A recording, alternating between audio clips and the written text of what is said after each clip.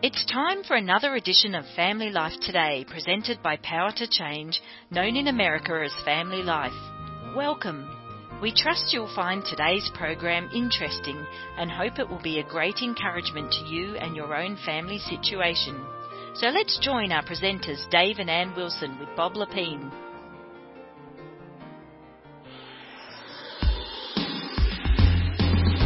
The Lord values beauty and He values poetry and He values every single part of what it means for us to be human. And I think music triggers so many of those parts. And when we push it away or we don't harness the gift that it is, we're missing something very important.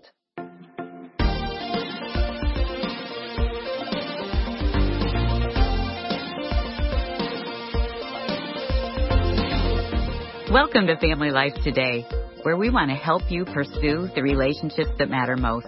I'm Ann Wilson. And I'm Dave Wilson, and you can find us at FamilyLifeToday.com or on our Family Life app. This is Family Life Today.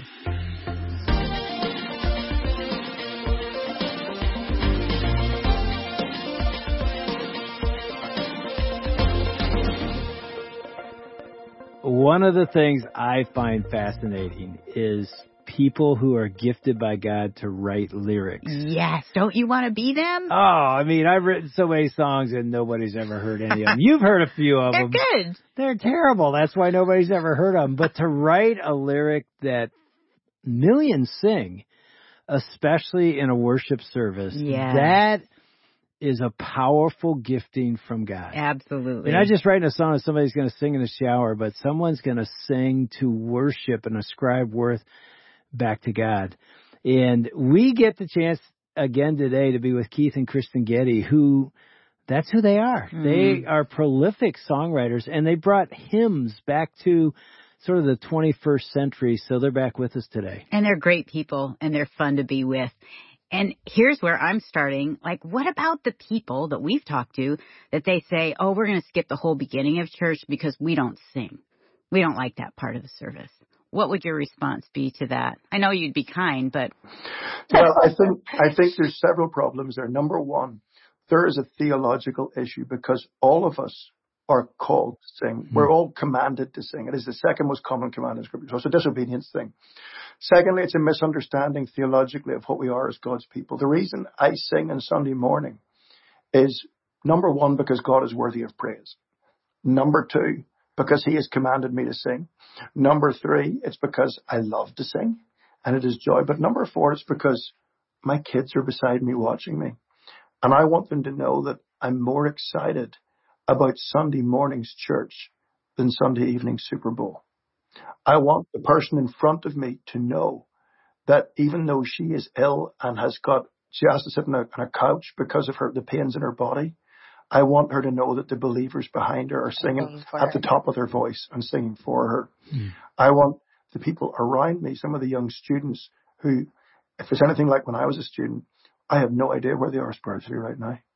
I want them to know that we're encouraging them, that by our singing we are bearing witness where 2 or 3 are gathered. The Jewish people immediately knew that was a litigious comment. It was echoing the court of law. And so we sing because we're commanded. We sing because we're created. We sing because of what Christ has done for us. But we also sing because Sunday is part of the body. You know, there's a kid sits behind us and I'm concerned about a decision they're making at the minute. So me singing is part of it. And me caring enough for him is also part of it. And it is being part of the body of the church. If we have a weak view of why we get together at church on a Sunday morning, then that's just a reaction of that. But I think there's more than that. I think there is a challenge. Men are sick of it because I think also we're singing bad songs. We're singing effeminate, emotional songs that are actually, compared to a hymn generation person, they would consider them narcissistic, and rightly so. Hmm. And also, our worship leaders are both leading services in very, very high keys, which are hard to sing, and also are pepping everything with lots and lots of talking, almost like they're trying to manipulate us to feel something, which is nothing to do with Christian worship. I think there are other issues too that need to be looked at, and I think all of us need to look at those things. And in fact, then the emotions become directed the right way and deeper, because I think well, our worship comes as a response to revelation, and an authentic worship, Keith often says, authentic worship is an authentic view of the God of the Bible. It's not how I feel or my reaction or my experience of something, but authentic worship is an authentic understanding of who God is. And so if our songs are full of who God is and what he has done, and our reactions are in the right place and our emotions are in the right place and they're focused in the right direction. And so it's an incredibly emotional thing. And you mentioned Great Is Thy Faithfulness, that's sung by my grandparents, sung by my parents at their wedding, and I sing it and I'm looking at my kids, and there's something about this truth passed on, that we share something bigger than ourselves. And so our singing should bring a sense of commitment from us individually, but it should be a way of folding us into the community of God, and should provide this relief for us actually to taking our eyes off just ourselves to this shared experience of what it means to be the body of Christ. We face all these things, we come in so bruised in many different ways, and it is the truth of God that revives the soul and lifts us up. And very often the best way to express that is through the songs of God's people. I remember sitting in seminary, and my professor that day was talking about worship and theology. His name was J.P. Moreland. I don't know if you know that name, but he's written quite a bit since then. This was when he was actually getting his Ph.D. at USC at the same time as he was teaching us. But I remember this comment, and it's almost 40 years ago. I remember this comment he made about worship. And I'd love to hear your thoughts on this. He said something to this effect: worship, singing is a response to understanding and seeing the glory of God. And he said, I think our worship songs in church should be sung after we open the Word of God and see the holiness of God and see the glory of God. We should then respond to that. Often we sing before we open the Word. And again, he wasn't making a comment about how a service should be structured, but he did. I'll never forget that. I thought, he's so right. It's a response. What are your thoughts? Yeah, I actually think J.P. Moreland was making a comment about how our services should be structured, and I agree with him. Yeah. I also, from memory, I think the point he was making was that after we study the Word of God, we should respond in worship. I don't think he was actually saying we shouldn't do it beforehand. So I actually would 100% agree with him. I like the Anglican tradition, which was, if you take denomination out of it for a second, historically what the Anglican thing was when the Reformation happened, and then the services went into English. The first place was the Church of England that was founded. And Cranmer organized the services so that they took the best of the historic liturgy, some of which went back to the Jewish times, some of which was to historical Christian times, and then he shaped it like the gospel. But in the middle of the service, you had the Bible read and then taught. Then you come out of that with prayers for ourselves, our families, our churches, our communities, the world around us. And then we sing in response. And then we do benediction and then celebration. So there was quite a lot of singing after the sermon. And I 100% agree with that. I think, C.S. Lewis talks about it as completing the joy. It's almost like when one of our girls, little Tally, our 3-year-old at the minute, it really is into art and painting. She's actually pretty good at it because I was at bottom of my class all my life, so it's amazing to me. She's very little, but she's a little bit of a flair, which is fun to watch. But her joy is not complete until when? She brings it. The answer is when she actually shows it to us. We weren't artistically talented. We didn't help her do the painting. We were nothing to do with it. But then she comes and her joy is complete when she does that. So if you imagine the things that you have learned about the Lord in the sermon that warms your hearts, or that challenges you to live a more holy life, the joy is complete when you sing it back. That's going to be a big theme this year. So the Sing Conference. The Sing Conference is actually all about that, is ordering our services, and how we do that. And so I'm a big believer, like you have said, in J.P. Moreland, that we respond in song afterwards and complete the joy. And actually, for all of you who are worship leaders or musicians, the singing is way better after the sermon if you do it. Yeah. Way better. So true. Kristyn, you and Michael W. Smith have partnered, and you've written, is it a new hymn that you've written? Actually, this is a hymn done by a number of our writers at Getty Music. So Keith, and then Matt Boswell, Matt Merker, lots of Matts, Matt Papa, Gordon Coughlin. And actually, they worked on it quite a bit just before COVID hit a couple of years ago. And it was completed a few weeks before that and launched at the beginning of that season. And inspired by the Heidelberg Catechism, and it sort of maps out throughout the song where our true hope lies in life and death, that phrase. And so it was very timely, and it was always very exciting that happened right at that time. And so we have, I've recorded it before, and the guys have recorded it at the Sing Conference, but this is a special new release where Michael W. Joined us to do a duet version, and that'll be out in May. That's going to be fun. That'll be pretty. As I'm thinking, so many families probably aren't doing what you're doing. I loved how you talk about singing with your family at church in a service, and yet you do that during the week at home. Mm-hmm. Whet's the appetite? Help a Sunday. family that's listening going, boy, we're not songwriters. I can't carry a tune. I've never one time sang with my family at home. Where could someone like that start? Well, I think you just start playing the songs of the Lord, good songs, make good song selections in the places where life happens. So if that's around breakfast in the morning, if it's in the car, just start feeding it in gradually, making it part of the soundtrack of life. And it's just amazing. That's really where most of the learning happens, because it's just sort of caught as they go around, and I'll just catch my girls listening or joining in. But then it also needs to come, you need to have that intentional component as well. And so we just sort of folded it into our evening time with them, because that was the time when they sort of wanted to gather in close to us. And it actually became low-hanging fruit for me, because I got so stressed trying to process all the things I wanted to pack in. And we actually thought, maybe just like singing a song might actually be the easier thing to do. And so we would just play it before they go to sleep. And I would say, here's the chorus. Why don't we hum that chorus together a little bit? Or that's an interesting line. Oh, for 1,000 tongues to sing.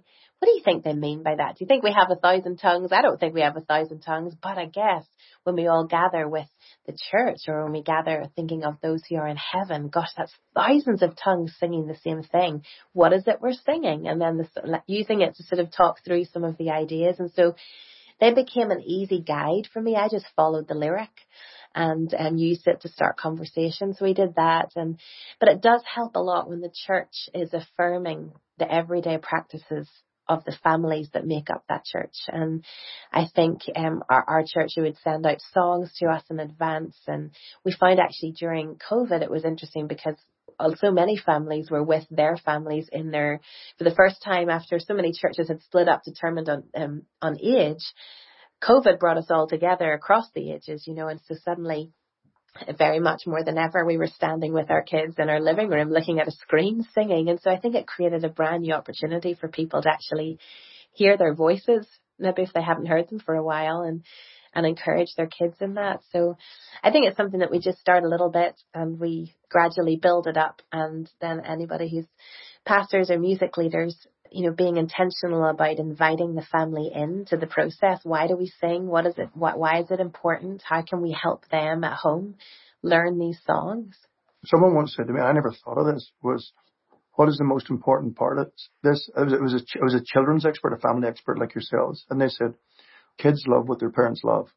So if the parents love doing it, the kids will love by some level of extension. It'll connect closer. And the second thing was, this is not a new idea. And for those who are listening, we were meeting Dr. MacArthur once in, what do you call the coffee shop? In some coffee shop. A coffee shop in California. There are many. My wife hates the way I always get into these side conversations about what the coffee shop is. It's the Irish Blarney, just keep talking and talking. It's just a chain, but it's not Starbucks. It's the other one. Anyway, we were going, begins with P. Doesn't matter. Panera Bread with Dr. MacArthur. And I asked him, I said, any advice on kids? Because we had 3 kids, and I think Kristyn was pregnant, and we were in some hotel in the middle of California with the noise of cars everywhere. It was just your ultimate family nightmare. I said, any advice on kids? And he pretty quickly he goes, a lot of it begins with the songs you fill your home with. Mm-hmm. And so even people who are better known on the teaching side are saying the way to actually teach these doctrines deep with your kids is to sing them. It's interesting. We have 6 grandkids, and we were recently with one of our sons that has 4, and they pray every night before bed. And the oldest is 7, the youngest is 2. But if he doesn't sing to them before he leaves the room after prayers, they'll remind him, Dad, you didn't sing over me tonight. Mm-hmm. And how that's just become so sweet. It's a It's like a blanket of God's grace and security over them as they sleep. And we also had an 11-month-old granddaughter who had had a 45-minute seizure. Oh my word. It was awful, and it was traumatic. But in the hospital, they needed to do an MRI, and so she couldn't eat for 8 hours. And my daughter-in-law was frantic, like, she's not going to be able to go that long without eating. This is going to be a nightmare. And so we prayed, Jesus, you are the only one that will be able to do this. And she was crying, the baby was fussing, and she was hungry. And I took my phone out. Sometimes there are some great things about our phones.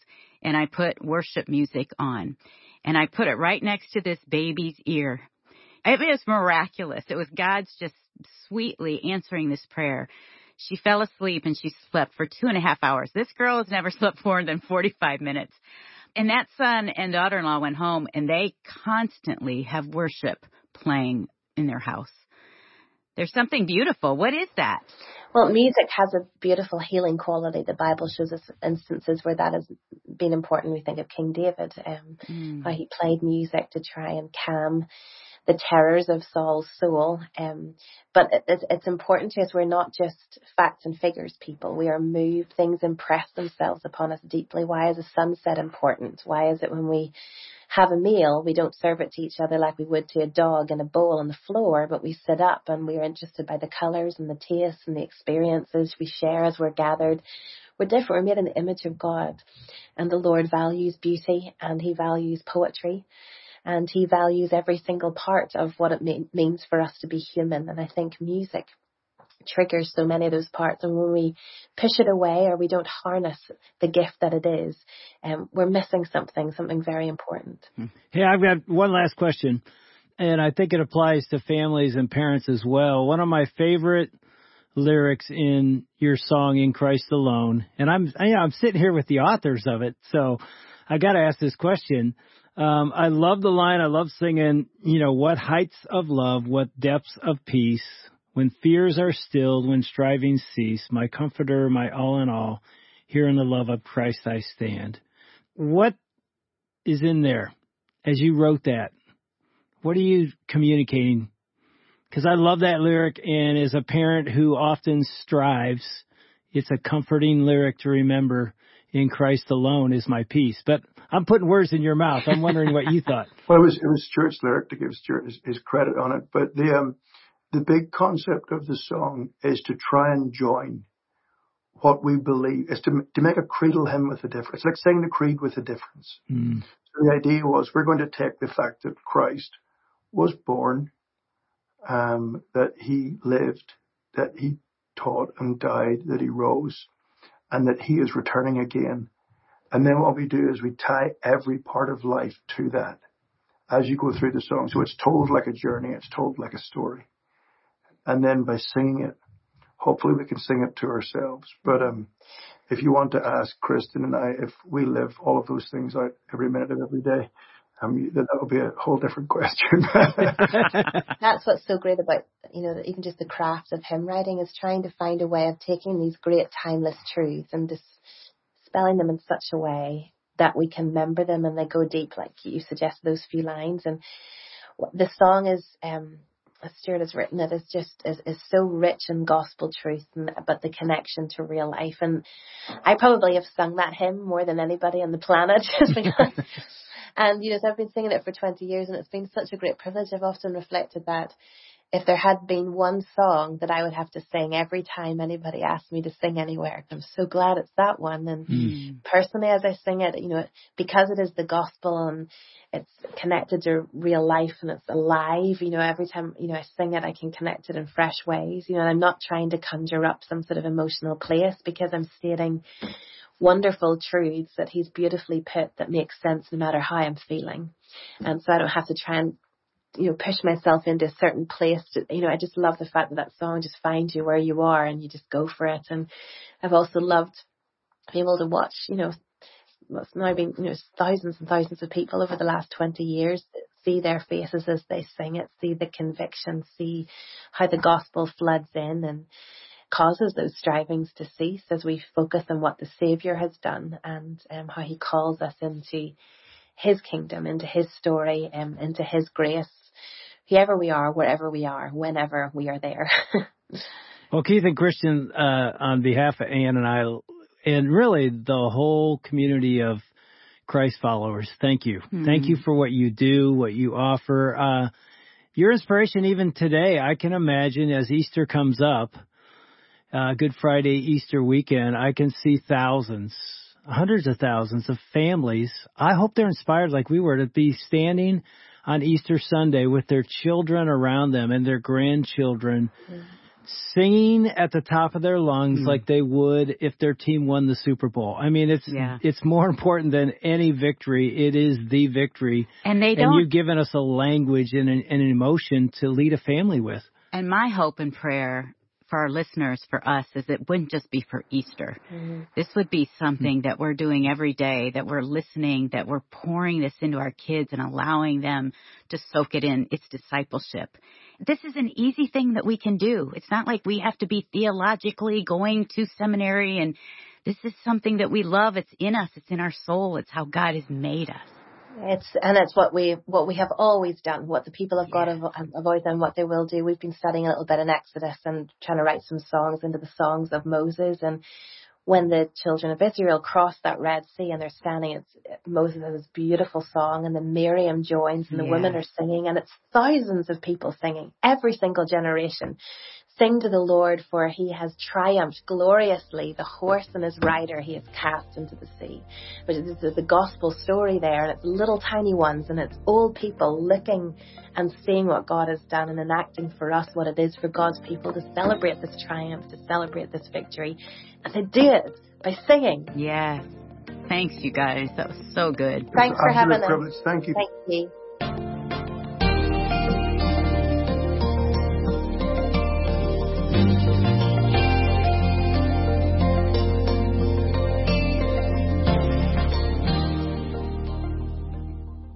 We want to thank Dave and Ann Wilson, along with Bob Lapine and their team, for another edition of Family Life Today. Although our programs are produced in America, the issues facing families like forgiveness, communication, and taking care of our kids transcend national borders. These issues profoundly affect relationships everywhere.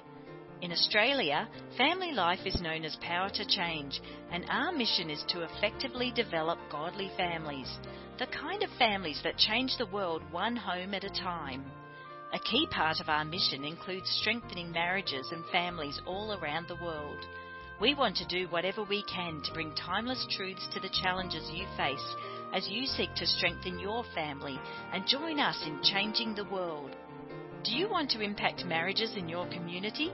Consider hosting a Day Together, a one-day marriage conference that focuses on developing oneness in marriage. We have trained speakers that will come to you to present humorous but biblically sound messages of hope. For more information or to get started today, email radio@powertochange.org.au or check out our website at families.powertochange.org.au under the Conferences tab. We hope you can join us again on Monday right here for another Family Life Today.